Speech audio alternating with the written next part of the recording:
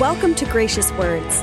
Gracious Words is taken from the weekly women's Bible study taught by Cheryl Broderson at Calvary Chapel, Costa Mesa, California. We behold your glory, God, in the face of Christ.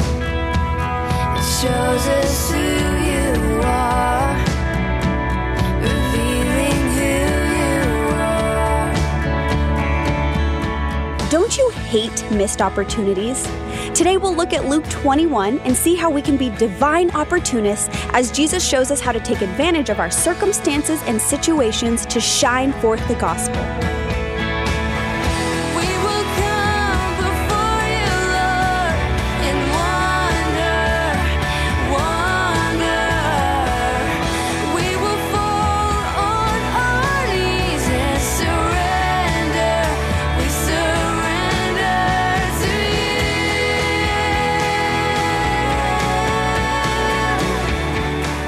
And now here is part 1 of Cheryl's message titled Divine Opportunist.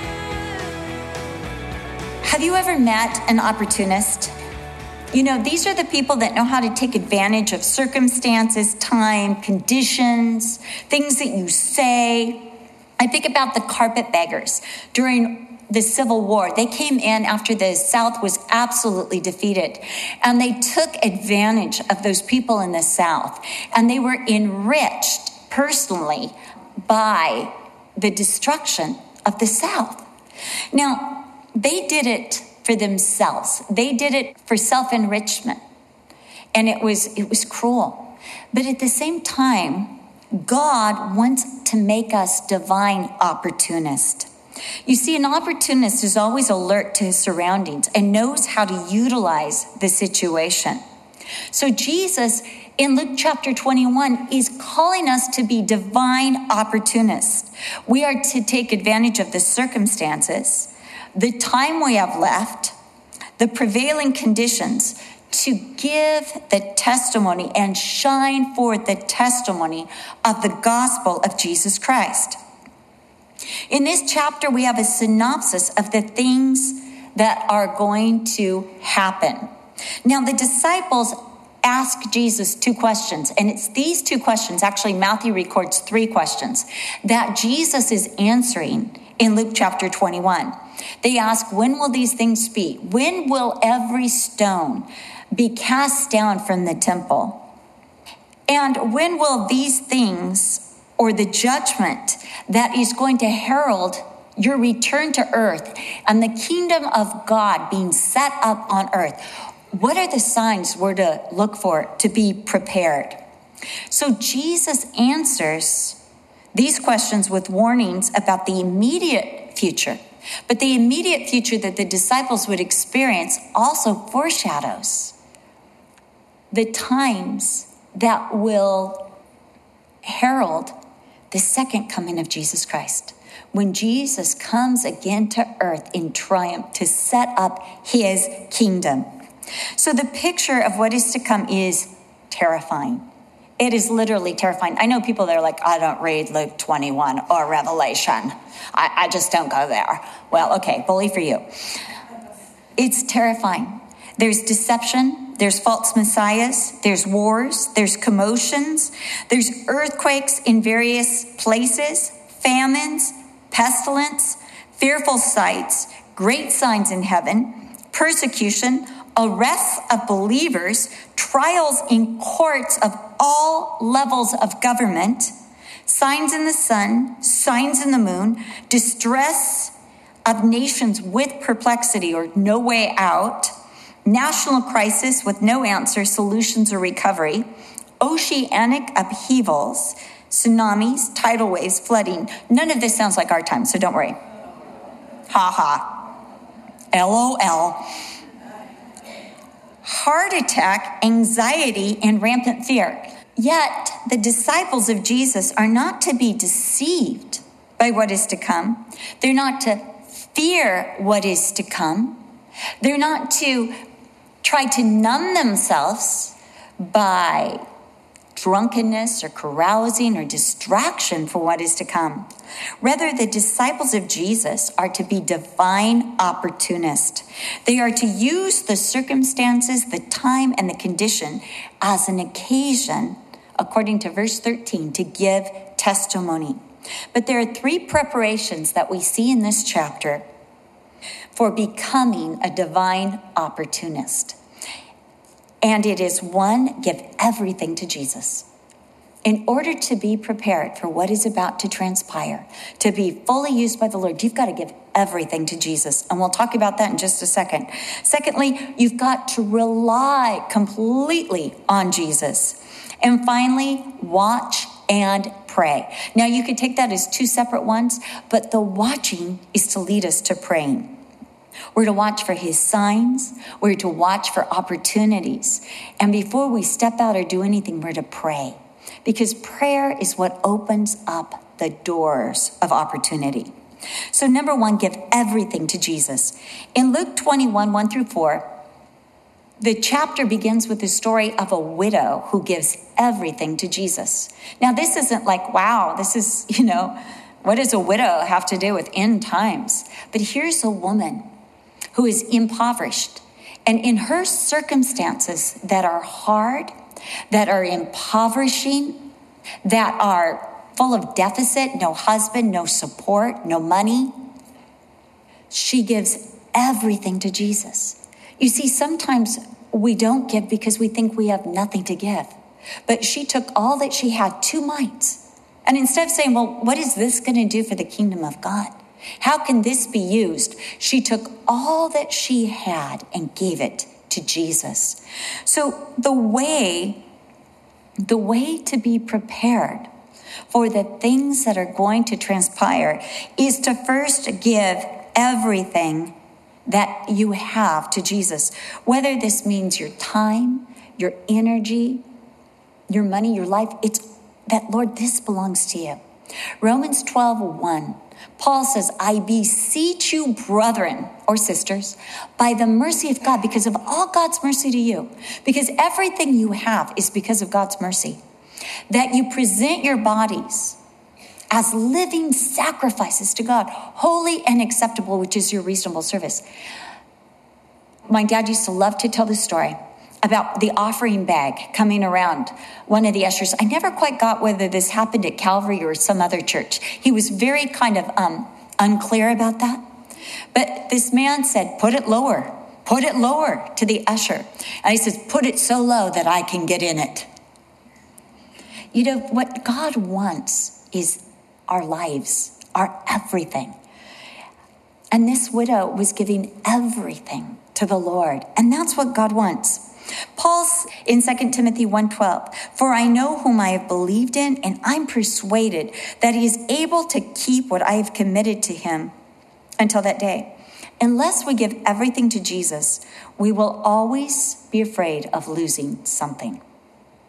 Unless it's already committed to Jesus, there's going to be that fear of loss. And that fear of loss will keep us from being prepared for what is to come.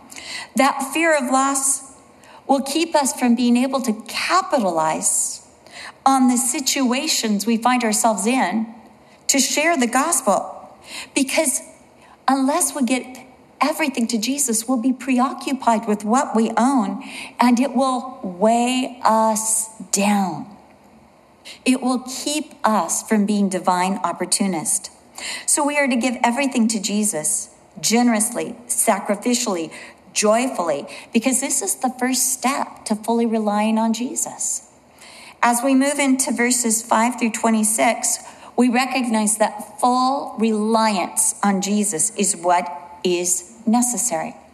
We, like the disciples, have many false trusts. We have many things that we put our faith into. The disciples, like the other nationals in Israel, had faith in the temple. As long as the temple stood, they felt safe.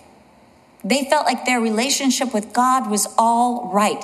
Even before Babylon in 586 invaded Israel, Israel was trusting in their temple. They said nothing can happen to us as long as the temple stands. Doesn't matter if we're idolaters and we're not even worshiping God and we're just going to the temple in pretense, but we're still offering sacrifices.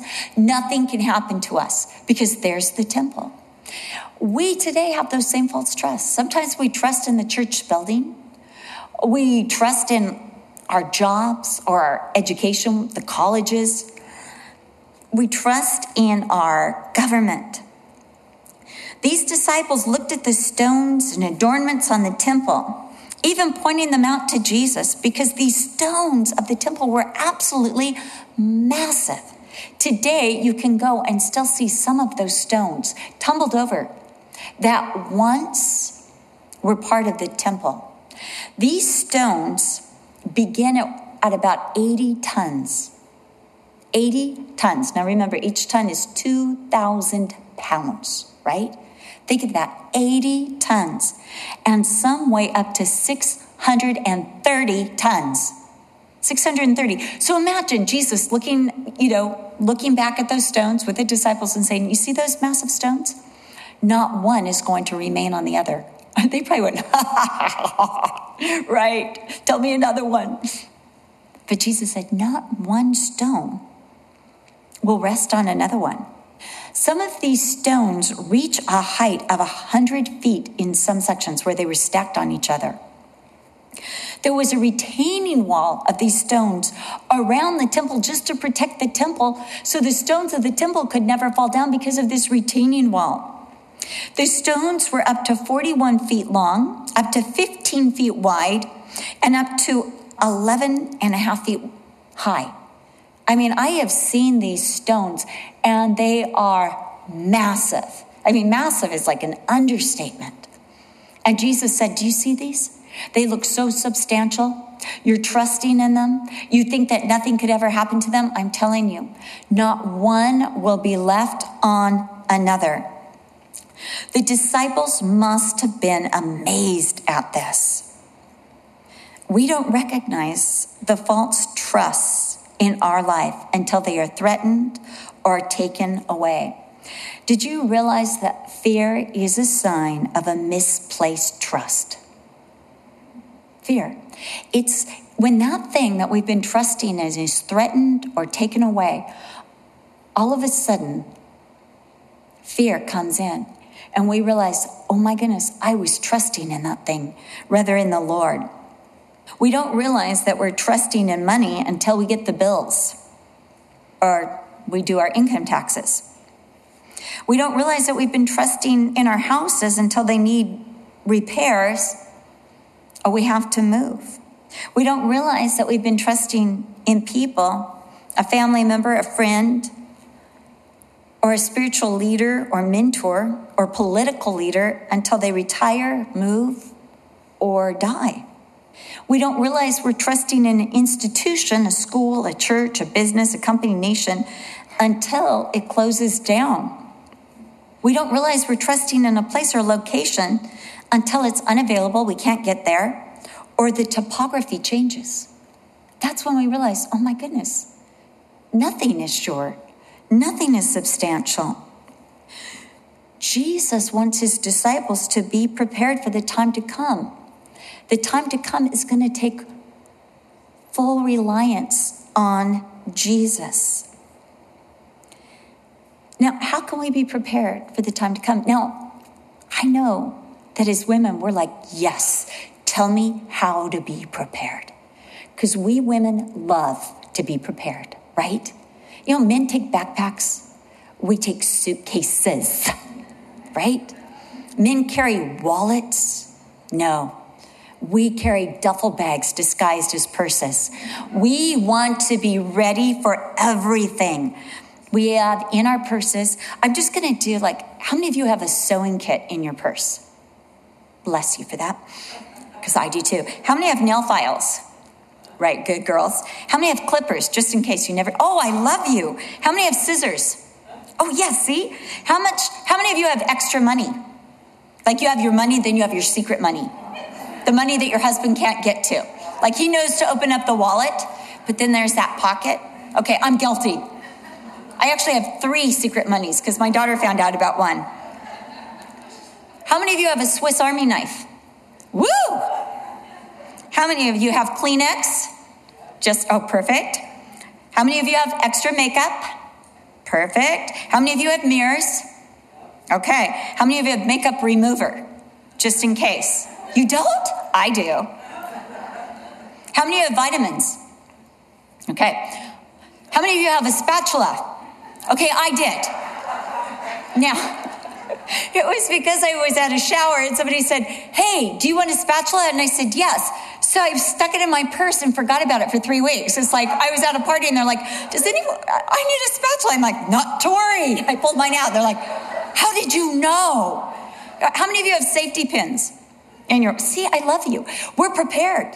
All right, we're prepared. My mom, how many of you have a bottle of water? Just in case, yes. Okay, in case of nuclear fallout, we've got our water. We are ready. My mom used to keep a thermal blanket in the trunk of her car. Water bottles in the trunk of her car. How many of you, which is crazy for California, but have those bags that you can break apart and warm your hands with? Hand warmers. Okay, see, I love you girls. See, we are prepared, right? As women, we want to, some of you are going, I need to put that in my purse. I didn't know that was a possibility. That's why our purses weigh so much. Oh, how many of you have an extra Bible, a purse Bible in your, good for you. I have that too. In fact, I lost my other purse Bible. One of you probably has it, but I had bought a new purse Bible, and this purse Bible has extra large print in a purse Bible. Who can resist that? And it has like the magnetic close on it so that all the pages don't get all wrinkled up. How many have a notebook? Okay, how many of you have more than one pen? In case you lose one pen, you'll have the other. Oh, I love that. It's because we want to be prepared. So if we want to be prepared for everyday life, right? For a drive in the car, a trip to the market, going to church, lunch with our friends. Seriously, when are you going to use that sewing kit at the market? Or the clippers, excuse me, my nails, real quick, and then I'll get the soup can. But we're prepared, right? Shouldn't we be prepared for the future, for these things that Jesus said will absolutely happen? You see, we are prepared for things we don't know if they're going to happen. But when he is giving us the signs, he has given us everything we need to be prepared. So first of all, he tells us that these times there will be deception, verse 8. There will be men saying they're the Messiah. They'll be full of commotion and upheaval and natural disaster and cosmic disaster. And during these times, we need to be fully reliant on Jesus Christ. Verse 9, Jesus says, see that you are not terrified. So the first thing that we need to be prepared is there's going to be terrifying things, and we need to be prepared for those so we're not terrified. I have told you this before. I absolutely hate suspense. And I love Netflix because I can go to the end of the program, find out what's going to happen. Everything turns out right, then go back to the middle again. Brian and I were watching NCIS last night. And he goes, oh, this is suspenseful. I go to the end, go to the end. He goes, I am not going to the end. You're going to watch this. I'm like, oh, I'm going to close my eyes. I want to know what's happening at the end. That's, as I said before, that's why I love the Bible. I go straight to Revelation, then I can go back and read. I want to know Jesus is coming and everything is going to be all right. But 2 Timothy 1:7, Paul says again, God has not given us the spirit of fear, but of power and love and a sound mind. We don't need to be terrified because that spirit of being terrified is not from the Lord. But as we're fully reliant on the Lord and his spirit, he gives us the spirit of power, the spirit of love, and the spirit of a sound mind. He prepares us by his spirit when we're fully reliant on him. Jesus knows these times are coming. They are a certainty. So we are to know the certainty of these times and to be prepared for false messiahs. Between the time of Jesus' resurrection and the destruction of Jerusalem, Josephus tells us of over 20 different recorded false messiahs that rose up. Some were zealots, some were of the Sacri, others were just, unknown Egyptians, Alexandrian Jews that rose up and said they had the answers to the problems in Jerusalem. And they rose up and tried to lead the people of Israel, claiming to be their Messiah. If we do not look to Jesus for our power, for our love, for our sound mind, we will be terrified. Terrified of loss, terrified of persecution, terrified of things to come, terrified of tomorrow. But as we rely and lean into Jesus, we will be prepared by prophecy. What he has told us will happen. We will be prepared by his power, prepared by his presence, and prepared by his person, who he is and how he walked through these things. So we need to fully rely on Jesus' wisdom. Verse 12, Jesus said to the disciples, before the end of time, you're going to be persecuted and delivered up to synagogues and prisons and tried before kings and rulers. This is going to happen. Men are going to lay their hands on you. They're going to persecute you, delivering you up to the synagogues and prisons, and you will be brought before kings and rulers for my name's sake. And we see this come to pass in the book of Acts. Peter and John in Acts 3 and 4, they were tried before priests and elders and rulers. Peter and James were put in prison in Acts chapter 12. Paul had numerous occasions in the book of Acts before Festus, Felix, and Herod. And one that is not recorded in Acts, but recorded in Timothy, that he appeared before Nero. He tells us in Philippians chapter 1 that because he was imprisoned, he got to appear before Nero, and all of the palace guard heard the gospel. Paul was prepared, and he was reliant on God's wisdom. And therefore he was not panicked, paralyzed, but able to preach. Jesus told his disciples that when these arrests came, they were to use these arrests, these court trials, as an opportunity, a divine opportunity to testify to the gospel. They were not to predetermine what they were going to say. Oh, this is so difficult for me as a woman like you. I'm not going down alone. I've told you that before. We're going to go down together and rise again together. But how many of you don't have to raise your hand on this one, how many of you make mental notes, mental emails, write mental articles, or letters to the newspaper, or lectures in your mind? Or you say to yourself, this is what I would say if I was in that circumstance. This is what I would say to this person. This is how I would share to that person. And what does the Lord say? Because I want to give you a greater wisdom. I want to give you a wisdom that is irresistible, that even your enemies cannot ignore, cannot acknowledge. Now, for me as a woman, this is so important because I have noticed that even the dog ignores what I say. Brian calls the dog. And yesterday I said, Barnabas, no. And you know what that dog did? He ran across the street to a little white poodle. And the white poodle owners had to walk back to my house in order to get Barnabas to come back. And I'm sitting there going, Barnabas, come. Barnabas, now. Barnabas, chicken, bone, bread, beach, walk, all the magic words. And Barnabas is like, white poodle. He've always lived for a white poodle. And he's like, hey, white poodle. I mean, he was not paying any attention to me. As women, we are so seldom heard. But Jesus wants to fill even us with this irresistible wisdom. Don't you want that when you're talking to your children? Irresistible wisdom, like they're, oh, Mom, you have the words of life. Where else would I go? Certainly not to Dad. We want this. In Luke 21, we see how Jesus prepared the disciples for life after his departure and for the opportunities that would come. He used the parable of the widow and the 2 mites to encourage them to give all they had to the Lord and to hold nothing back. As believers today, we need to do the same. Unless we give everything to Jesus, we will always be afraid of losing something. Unless all we have is committed to Jesus, there will be a fear of loss, and that will keep us from being divine opportunists. We hope you have been blessed by today's Bible study.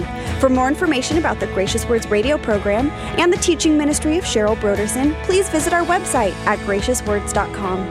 Coming up next time on the Gracious Words program, we'll look at how we need full reliance on Jesus as we continue our Jesus Magnified study in the Gospel of Luke with Cheryl Brodersen. We do hope you make plans to join us. Again, for more information, please visit our website at graciouswords.com. We will come before you, Lord, in wonder.